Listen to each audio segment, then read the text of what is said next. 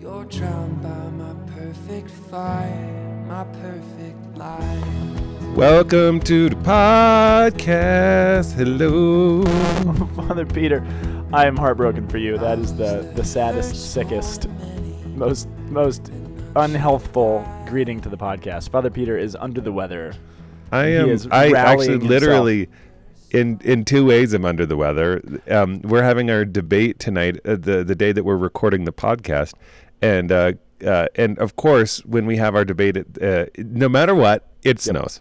No, it's true. If you want a snowstorm in Colorado, have the Aquinas Institute host a major event, and you will get a snowstorm. I am not in Colorado. I'm facing a huge downpour in Florida. Some gale force winds are blowing into the condo. I'm in Florida. We actually just adopted a baby, newborn little baby girl, welcomed into our family a couple weeks ago. So we're finishing the adoption process, and we're going to head home soon. So I actually have to watch our great debate from a distance. Yeah, so I'm he has really big binoculars. How he's doing it. They're really powerful. Yeah, I mean, I lent him 2 telescopes, and he's going to put one eye on each of them, or he's going to use his iPhone. Put them one back to back. Would that strengthen them? Oh yeah. You get to double it up, man. Double it up. Double your pleasure, double your fun. Double mint gum. Double mint gum. Well, good pull. Yeah, well, you guys, dude. we have missed you. We've actually been not live for the last couple of weeks, and so I'm happy to be live again. One thing or another, babies being born and technical difficulties have prevented us from having a live podcast, even though I tried to pawn off last week's as a brand new show. Only the most discerning of you knew it was a forgery. But that's all right. Dude, that's the thing is that we are live again, which is resuscito. I mean, we have been resurrected. We have, we can and sing the song. It has been a long time since we've done the distance podcast. I know. I feel like we tried last week, but the audio difficulties was a horrible experience. But we used to do a lot of the distance podcasts, where I would be in one place, you would be in another, and we'd make the technology happen.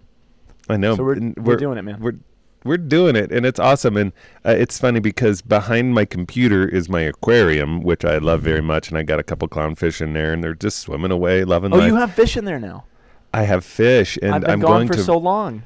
I know. I'm going to Reef Stock, which is an aquarium convention that happens yearly in Aurora. Do you want me to smuggle some fish back from Florida for you? Yes, please. That would be very nice of you. And some reefs. We have a number of shells we're bringing home, so maybe you can have one. Well, we have some fairly compact readings this week for the 8th Sunday in Ordinary Time. Our first reading is coming from the book of Isaiah, a little shorty verse. Isaiah chapter 49, verses 14 through 15. Then our response is Psalm 62, 2-3, and 6-9, with the response circle coming from 62, 6a. Yes, 62, 6a, yeah. That's a lot of numbers you just threw at. I did. Our second reading is coming from 1 Corinthians. We're still chipping away at 1 Corinthians, chapter 4, verses 1 through 5. And then our gospel today is Matthew 6:24, 34. 24 to 34. Oh, yes. We're deep into the Sermon on the Mount. Dude, that is deep of us. Yeah, I have an interesting take on it this week, which we'll see if it works out or not. You never know. I have all these ideas, and you never know how they're going to pan out once they come out of my mouth hole. So we'll see. Yeah, you never know. I never know what you're going to say, man. I never know what you're going to. I can usually predict what you're going to say. No, that's not really. True. No, I can predict the ways that you will make fun of me from week to week, but I don't know how you will tie them together. See, that's the thing. I'm always the one who just brings out the nerdy information, and then you bring these profound spiritual, enlightening ideas that makes everything concrete. That's why you're the priest, and I'm just the lowly biblical scholar. Dude, yes. Okay. So, Isaiah. We're always in Isaiah. Right? Dude, that's the question. It's like, seriously, Lord, Holy Church of God, when do we ever get out of Isaiah? Never.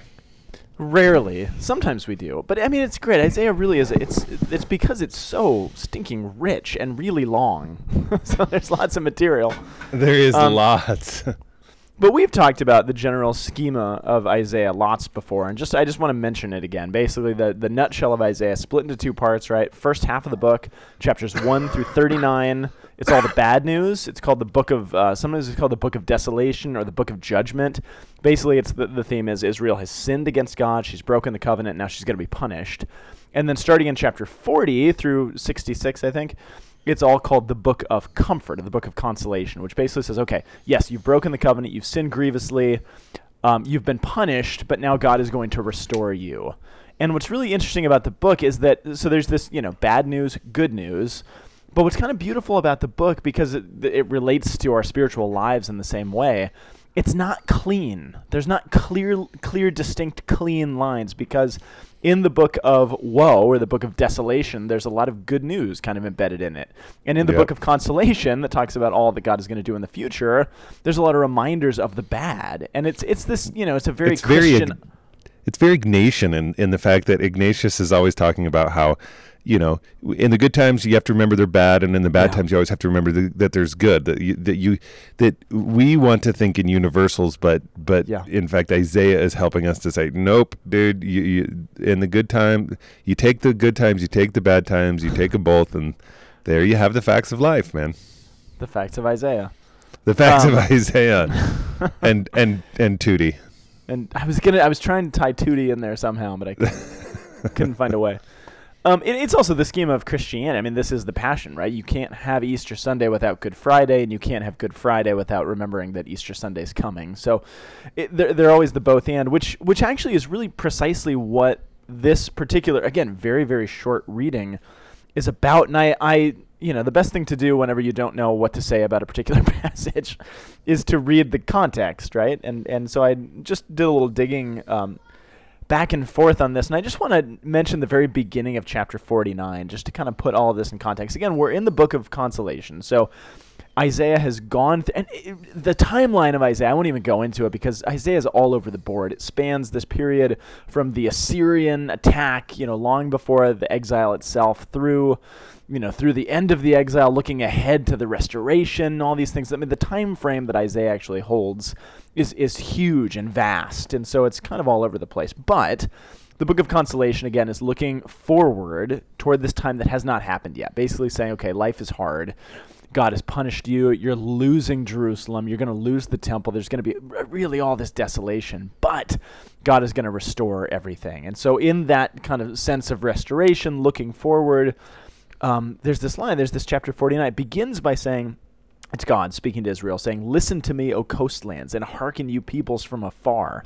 The Lord called me from the womb, and from the body of my mother he named my name. He made my mouth like a sharp sword. In the shadow of his hand he hid me. He hid me like a polished arrow. In his quiver he hid me away. And he said to me, you are my servant, Israel, in whom I will be glorified." So, well, actually, let me read on the next line. This is verse 4. It says, "But I said, I have labored in vain. I have spent my strength for nothing and for vanity. Yet surely my right hand is with the Lord, and my recompense with God."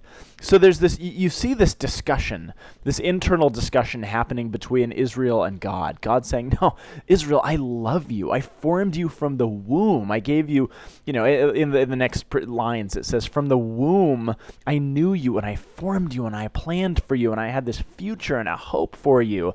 And Israel's coming back saying, but life is hard, and things stink, and you let us get beat up, and you let these things get stripped away from us. How can that be true? How can you really love us? How can we be your chosen people if you allow all these terrible things to happen to us? And what God is kind of constantly saying is, you got to trust me. You have to go through this bad. And I'm allowing you as a good father to go through this punishment, to understand these consequences so you can see the glories that I have on the other side, because I've known from the beginning the route that I have laid out for you. You're smack in the middle of it. It's the whole, you can't see the forest for the trees. When you're in the middle of it, you can't see exactly what the route looks like. But God's saying, I know the route, and you're right in the middle of the hardest part, and you're complaining and you're whining, and you cannot see a way of understanding, yeah, no, I get it. This is going to be really, really good. But God is, and then when we kind of jump ahead to what we are going to be reading this week, where was it? It's before that. It's in verse 6. This was my favorite line from kind of reading the context. So in the very beginning of chapter 49, God said, okay, you're going to be my servant. You're going to be this little bow, this arrow, this polished arrow that I keep in my quiver. You're my special possession, my segulah in Hebrew, my special possession. But then he goes on in verse 6, he says, but it's too light, it's too small a thing that you should just be my servant, to raise up the tribes of Jacob and to restore the preserved of Israel. So in the context, historically, Israel's looking at her own destruction. All the tribes are scattered. The family's kind of a disaster. People are being scattered and taken away and brought off into slavery. And Israel is very concerned about Israel. And Israel is thinking, wait, we need our family back. We need our nation and our kingdom to be restored. And God's like, no, that's way too small. I mean, that's fine. Yeah, I'll restore Israel, but it's way too small. What I want to do is give you as a light to all the nations, because through you, I want my salvation to reach the ends of the earth. You're sitting here worried about the short-term disaster that's happening around you. What I've got in mind is the long-term glory and salvation that I'm going to bring through you. You have no idea, Israel, how much bigger this is than the problems that you're facing right now. I have glories that you've never even dreamed of. And then he goes on through, and then we catch up to our reading this week, which again is where it says, but Zion said, no, that can't be. The Lord has forsaken me. The Lord has forgotten me. You can't tell me that you have this big, beautiful plan, because right now I feel pretty forgotten. And God responds, and he says, can a woman forget her infant, a mother forget her infant, and be without tenderness for the child in her womb? Even should she forget, I will never forget you.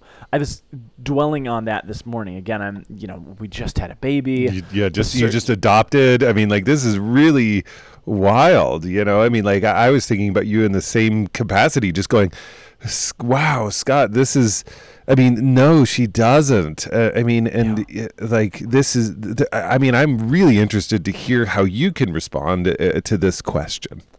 Well, it's a very difficult question, because, and again, thinking of it from the point of view of adoption, which is our sort of family story. Can a mother forget her child? I mean, this is a question that I think our family is going to have for the rest of their lives. Like, was I forgotten? Was I abandoned?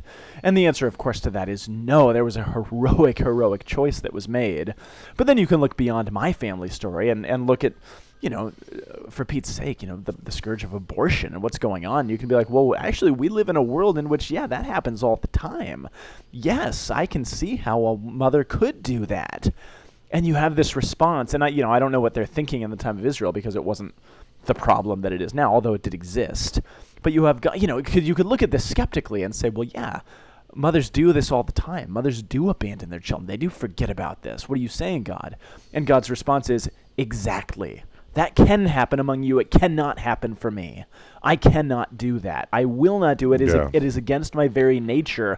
It is not even a possibility to do that. And it's meant to kind of make us dwell and say, yeah, we can do all sorts of these disastrous things, but God's perspective somehow is bigger than that. And again, even from my own family position of adoption, I have to remind my children that no, whatever it seems, the bigger story is larger than this and more beautiful than this. And there's a plan from the beginning, even though it took some hardships to get through.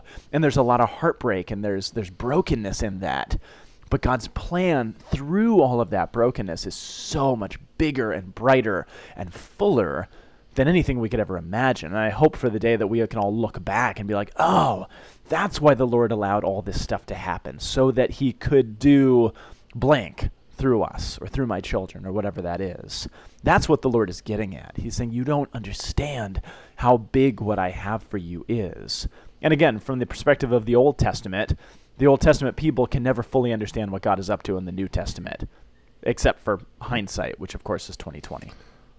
Yeah, you also raised the question of abortion and the fact that, when you have talk to people who go and help people through healing in that, these ladies and these men, they don't forget. They Yeah. They don't forget. I mean, like they do actually have to come back and say, okay, hold on, this is something like they may attempt, but in fact, the human heart recognizes and knows and loves. And so, there may be there may be somebody who wants to, but even then, I mean, it's really hard for the human heart to. I mean, we're made for each other. We're made for community. We're made for that beautiful experience of love. And so, So but at the same time, like even if that could happen, let's say that the Lord's like, okay, even in the most extreme of cases, then I myself am the Lord, and I will not. And like that's really powerful. But your point is actually really important, is that, you can make the decision, but it is impossible to forget. You can't actually erase that. That's not a possibility. And that's an important perspective to kind of keep in mind. I haven't thought about that. And I think there's something to that. Even when they look, like the moms often hold the DNA of their children within their bodies for, I don't know. Do you remember hearing about that? Have you ever heard about that? Yes. Yeah, I don't remember where I heard it, but it's not something that you can. Yeah, literally, it's there. It's you're stuck with it. Like so there's like something beautiful, which is also speaks of how the Lord holds us. I mean, like he not only did he make our DNA, but which is the segue. I mean, exactly what you said there is the segue into Psalm 62, right? So what's the response to the human heart that is holding this fear and brokenness and worry and skepticism of all of these things that the Lord is trying to convince us of? Well, the responsorial in Psalm 62, rest in God alone, my soul. Only in God is my soul at rest, and from him comes my salvation. I was reading the rest of this psalm, and at least my translation in the RSV, it says, the very first line of Psalm 62, for God alone my soul waits in silence. There's something about living in the midst of brokenness, living in the midst of trial, like Israel is in the moment that Isaiah is prophesying to her, that the only sane response is silence and saying, I don't know how to get through this. I'm not sure how to even believe the words that God is speaking to me through the prophets. What's the response? I'm just going to be quiet for a while. And there's something to that, and the fact that we don't actually get it in the part of the psalm that we're using as the response, but a few times it keeps reiterating, my soul waits for God in silence. Sometimes the only way to actually get through trial is to silence oneself, to kind of tune out the noise and the yelling. I mean, most of the noise in my life and the causes for my anxiety are coming from right within inside of me, and these voices that are telling me it's not going to be okay, and then all these, et cetera, et cetera. Absolutely. What is the response? Well, traditionally, the church's response has always been silence. The church understands this profound need that we have for. So that's why we have things like silent retreats and communities of brothers and sisters who dwell in silence, because there's something very powerful and very biblical about that. Only out of silence does peace actually come. This is the story of Elijah, remember, in 2 Kings, when he's sitting and he's looking for God's voice, and there's an earthquake, and there's a fire, and there's wind, and God is in none of that. It's in the silence, the still small voice, the still small breeze. And that's the psalm responding to the question that's arisen in Isaiah 49, I think. Yeah, I think it's funny. The movie Silence and the book Silence has come out, and that's been this big question. And I think that there's a danger in that movie. Like, I think that there's a lot of really important, beautiful themes in that movie, but one of them, it's trying to deal with the silence of God and saying, does God actually is God responding? Like, do we respond to the silence of God with the silencing of our own hearts? Like, because sometimes the truth is we're like, God, I don't know how you're speaking.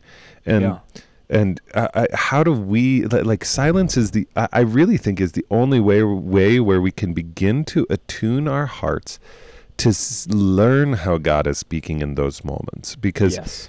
God is sovereign and the ruler of all reality, and his channels of communication are anything that he wants. There's nothing Yeah. that prevents God from speaking to the depths of our hearts, except Yes. for our receptivity to trying to hear how God is speaking to the depths of our hearts. And so in a certain sense, it's like silence is the only proper response to the silence that we hear. Is, you know, that I'm going to attune my heart to how God wants to speak to me. So that's really good. I wanna grasp onto what you just said there, because I think we can use that as a segue into 1 Corinthians. Okay. Both the idea. Oh, what did you say? I was trying to listen to you and hold on to a line that you said. I think you said something like God uses any means that he wants to, right? He, all channels of communication are open to God. Like he can communicate however he wants through whatever means he wants in all of reality. He's sovereign. Even the likes of the Corinthians. Okay. Who are, if you recall what we've been talking about the last few weeks with the culture in Corinth, the Corinthians were, I mean, they were the people that everybody hated and made fun of and mocked, and you know, the guy that is too big for their own britches and kind of thinks that they're this great thing that they're not, that the world totally mocks. Part of the point of 1 Corinthians is Paul. It's a funny thing. Part of the point of the book of 1 Corinthians is Paul trying to silence the Corinthians, who are very big on their own ideas of their rhetoric and their words and their wisdom and their philosophies and how great they are. And Paul's response is, you have to silence that, because you're not as great as you think you are. And once you silence those things, those words, those rhetoric, this great philosophy that you think you have, once you can bring that all to silence, then God can even use the likes of you to communicate forth his grace, which is what's the most shocking thing. Because I think you got to be thinking, if you're the Corinthians, I don't know. I mean, I from what I'm understanding, the society in Corinth, I mean, they have such little guy syndrome. You know, that they're just they're just the kid down the street who knows that they don't get any credit for anything. They want to be cool. They want to be respected. And I think they've got to be thinking to themselves, man, if we don't have this image of ourselves that we're holding on to so tightly, then what do we have? We're left, I mean, we all do this, right? We all have this image of ourselves, whether it be our identity in our work or all these places that we put our identity, that we're so terrified if I lose that place where I've put my identity, I've got nothing. I don't know who I am anymore. You know, if this relationship or if this job or whatever it is, if I lose that, I'm nobody, or I don't know who I am. And Paul is saying, okay, Corinthians, I want you to actually strip yourself and silence yourself of the thing that you think makes you you. Realize that that's actually not what makes you great. And then allow God to work through that emptiness and that silence.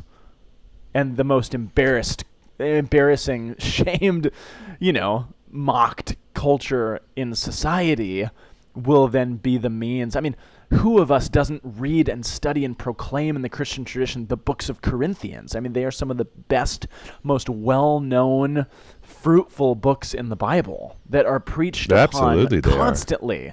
And for the Corinthians to you know, have to look back and say, wow, I didn't think we were going to be that influential. I mean, these are the people that want influence. Their influence comes through their self-emptying and Paul challenging them toward this. And now they're one of the most recognized books and groups of people in all of the biblical tradition, despite themselves, not for the reasons that they wanted to be recognized. Well, absolutely, because it's actually when I am weak, then I am made strong. It's that they received so much wisdom because they were out there. It's kind of like Peter. It's like Peter is passionate and kind of over the top, but it's precisely in the fact that he's trying and he's working and he's trying to work it out and be present to what the grace of God is doing, that he gets the wisdom. Yeah. And by him receiving the wisdom and the word coming to the weakest and the ones who are in real need, that that wisdom comes out and is made known. It's really interesting. I just think that there's so many parallels. It's like God calls all men sinners so that he may offer them his redemption. Like, absolutely. we are called sinners so that we can be offered the redemption of God, and the redemption of God, the glory is always going to pour out in a much more massive, significant capacity. I mean, Yes. It's kind of like in the Old Testament, we're receiving all of these things, and Isaiah, as we were listening today, it's like they're waiting. They're like, hold on, okay, God won't forget me, but it's not God won't forget you. God is like processing all of these amazing things that you can't yet receive, and that when you do receive them, you're gonna go like, wow, man, this is it. Like, I'm in. Like, oh my goodness, like what we're doing right now, and proclaiming the Corinthians, saying, yep, absolutely, God is God, and we are His servants, and God be praised that He takes my weakness and He turns it into the most beautiful expression to help all people of all time with everything that they got going on. And this is just to put it and make it concrete for you guys who are listening. I mean, this is exactly what Paul is saying. I just want to read a couple lines of this because this is Paul's instruction. He's basically saying, look, brothers and sisters, this is how you should regard us. We are servants of Christ. And remember, this is a trap that they're even trying to put Paul into, that he is, that he's this big, grandiose, big, powerful leader, and they're rallying around these personalities. And they're like, "Oh, I'm a Paul Christian, or I'm an Apollos Christian, or I'm a Cephas Christian." He's like, "No, we are what we are. We are servants. We are not the be-all, end-all. We are not the glory. We are servants of Christ and stewards of the mysteries of God." And he says, "Now it is, of course, required of stewards that they be found trustworthy. It doesn't concern me in the least that I be judged by you or by any human tribunal. I don't even pass judgment on myself. I'm not conscious of anything against me, but I do not thereby stand acquitted. The one who judges me is the Lord. Therefore, do not make any judgment before the appointed time until the Lord comes, for He will bring to light what is hidden in darkness, and He'll manifest the motives of our heart, and then everyone will receive praise from God." He's saying, I don't care about what the world thinks about me. I don't care what you think about me. All I care about is what the Lord thinks about me. Just like the tradition of Isaiah, who preceded me, and Jeremiah and the prophets, who were not very popular, but they allowed themselves to be emptied so that God could be glorified through them. He's like, I don't care about being judged by you or by anybody else, because the Lord will bring to light what is hidden. Your greatness, O Corinthians, my greatness, St. Paul says, is hidden from you. It's not because I'm a great speaker or some great rhetorician or this wonderful, amazing preacher who's saying these beautiful, profound words. It's because God is glorifying this. Paul says in 2 Corinthians, he calls himself a jar of clay, an earthen vessel that does not look like much, but it holds this infinite treasure inside of it. And so, really, the theme of that reading is, choose today who you are going to serve, which is that line from Joshua and then again in Deuteronomy. Choose today, are you going to serve your own self-interest, your own image of yourself, what you think you want the world to look at you as, or are you going to serve God and God alone? Choose this day who you're going to serve, Corinthians. That's what Paul is saying to them. They don't always make the right decision. That comes out in 2 Corinthians. The things got kind of ugly. But this is what he's telling him. And again, but we know the end of the story because the Corinthians now are glorified in these books that we have and have been passed down in the Christian tradition for thousands of years. And we know what they did, and we know the glory that lay deep inside of them. And that's really beautiful. And it's so beautiful. Is a good segue into Matthew 6. And I want to kind of take it in a direction I wasn't expecting to originally, but I want to just throw out something about this. Okay, talk to me, man. Propose something to me. Well, and it's not really a proposition. It's just a different perspective. We're in Matthew 6, so again, we're pretty deep into the Sermon on the Mount. The Sermon on the Mount, again, it's just one of those passages in the Bible that is so familiar to so many of us, and we've heard this stuff a million times, and it can kind of begin to sound trite and I don't know, just old. No one can serve two masters. You can't serve God and mammon. Don't worry about your life. Don't worry about what you eat or drink. Look at the birds in the sky. Look at the lilies of the field. God clothes them. Don't worry. It's okay. I mean, these are the themes that come out in this passage for Jesus, right? Don't worry about these things. God's going to provide for you. That's all really great news. Okay, yay, wonderful. Don't worry, be happy. Don't worry, be happy. And sometimes we... And sometimes we kind of leave it at that. Like, oh, yay, don't worry, be happy, everything's nice. But it's more to that. So here's a schema I want to give you on the Sermon on the Mount. And I believe we probably talked about this. The Sermon on the Mount in Matthew comprises 3 chapters. It's Matthew chapter 5, 6, and 7. And I think you can divide the way that Jesus gives that sermon into 3 major parts. So in the Jewish tradition, there was a rabbinic teaching, and I'm sure you've heard this before, Father Peter. There was a rabbinic teaching that said when God created the whole universe, he founded the world on 3 pillars, on 3 principles.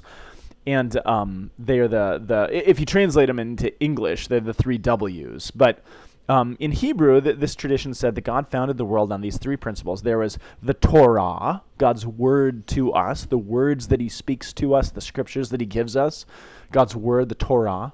The second is avodah, and avodah means worship. So the first principle of the world is God's word. We listen to what he says. The second principle is once we hear what God says, we respond to it. We serve him. We avodah. Avodah in Hebrew, it's a fascinating word because it can mean either worship or serve. It can be worship or serve. So when Jesus says no one can serve 2 masters, he's saying in Hebrew, at least, no one can avodah, no one can avad 2 masters. This word, kind of its home base for meaning, I think comes from the book of Exodus. And it's one of the major themes of the book of Exodus because Exodus is the story about a God who is asking Israel to avad him. I want your worship. And a Pharaoh who is demanding a different kind of avad, worship or service from Israel. He wants them to build bricks and build pyramids and stuff.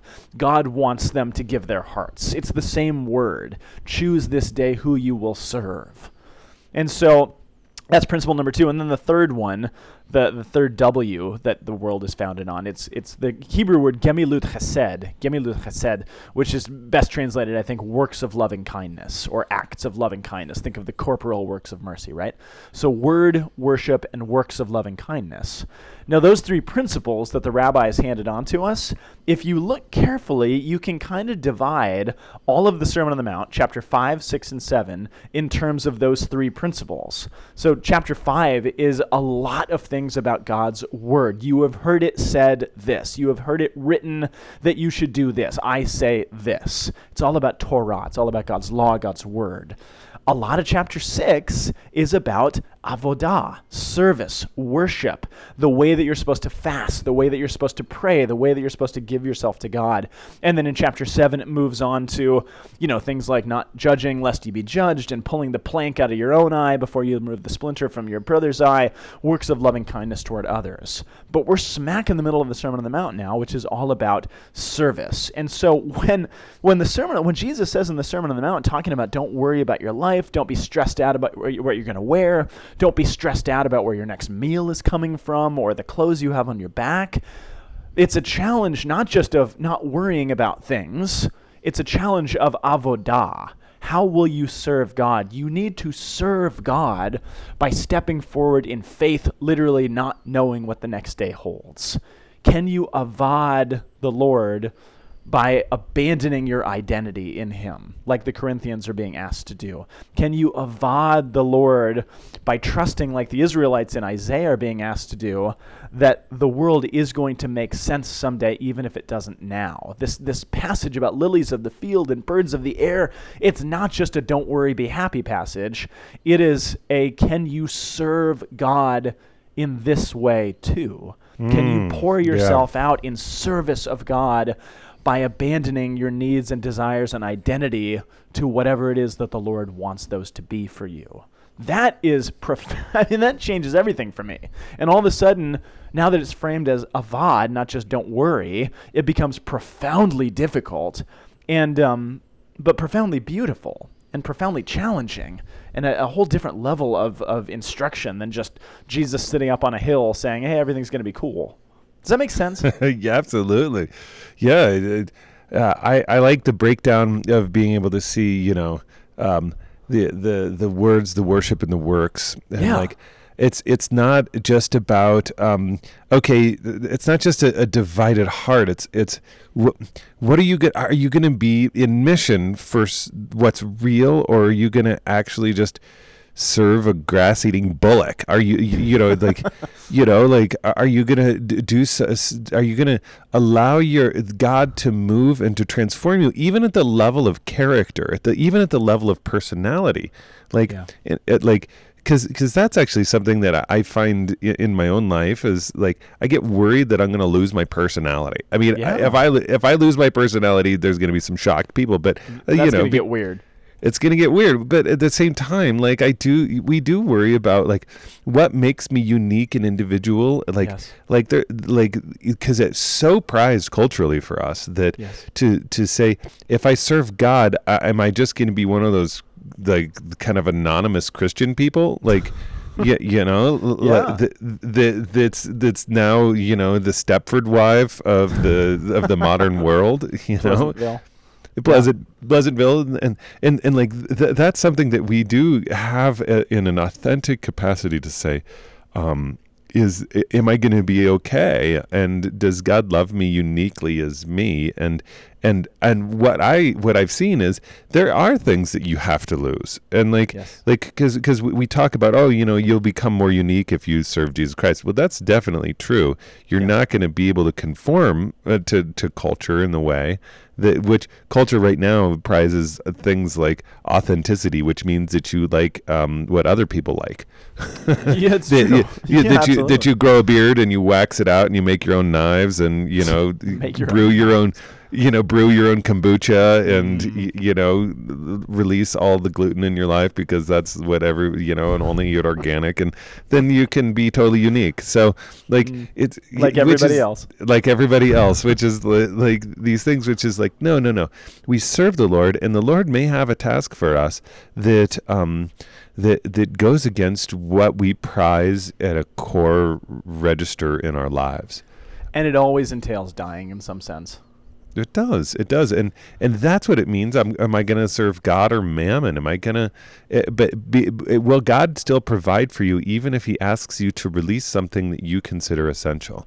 And yes, that's what He means in a certain sense. Like, but at the same time, I see a lot of very anxious Catholics.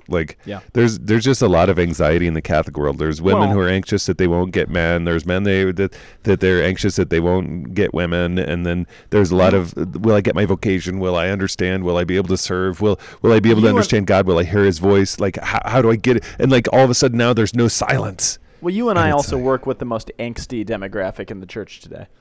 That's true. But the angst is there nonetheless in the other populations. It is, and yet, that's exactly why we go back to this idea of how is God communicating? We get into silence so that we can receive Him and we can open ourselves to all of the expression in creation. Right. All of the world makes Him known, and so So it says, today's sufficient for a day is its own evil. Like today, there's a lot of stuff that you got to deal with. I got to deal with the debate. You got to deal with travel. There's all sorts of stuff that today. Okay. So we just deal with it today. I think that's why, like the 12 steps, Alcoholics Anonymous, Al-Anon, and all that stuff, it says one day at a time. Today is just look. Do you have some food? Okay, good. Do you have some clothes? Okay. Do you have some nourishment? Okay. Get into silence, seek God, and just do that today. Do that today. Yes. We're not going to do tomorrow. We're just going to do today. Yeah. That's all. And that's all you can do. I mean, everything else that we try to do is just this false veneer that we put up. I mean, it's not reality. Literally, the only thing that we can do is today. So it's sort of a fool's errand when we think otherwise. And so what the Lord is kind of challenging us to live in is simply just reality. Like, this is all you've got right now. You don't know what tomorrow holds. So live in the reality of that and just trust me with it. Dude, I have to say, I really like your can-do attitude. Everything is terrible. I can do nothing. Well, I think that's sufficient for unto today. That is sufficient for today.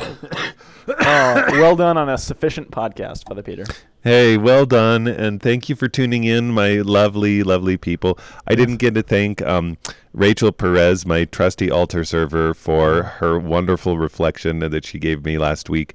Oh, actually, I did thank her, but then the podcast didn't work. So, Rachel, you're awesome, and and all of you who have been sending in such wonderful, lovely emails, just like Yes. helping us to like keep encouraged and weather the storms of all of the work that it takes to put this out. Yeah, and I do want to just say, we get a lot of emails and we get a lot of messages on Facebook and stuff. We're not always able to respond to all of those, especially not in the manner that I wish we could and would like to, because things are busy. But just know that if you do send us emails or those messages, we do receive those. They mean a lot to us. You guys are in our prayers. We know that you're in our you're in our prayers, and we know that we're in your prayers as well. And you guys mean a tremendous amount to us. So please keep sending us the emails. I'll try to get better about responding to them. But we do get all those, and we do hear all those things, and we pray for you guys all the time. Absolutely. God bless you, and we'll see you in Lent. See you in Lent. Bye-bye. Okay, bye. The Word on the Hill is a production of the Aquinas Institute for Catholic Thought here in beautiful Boulder, Colorado. You can find us online at www.lankyguys.org. See you next week.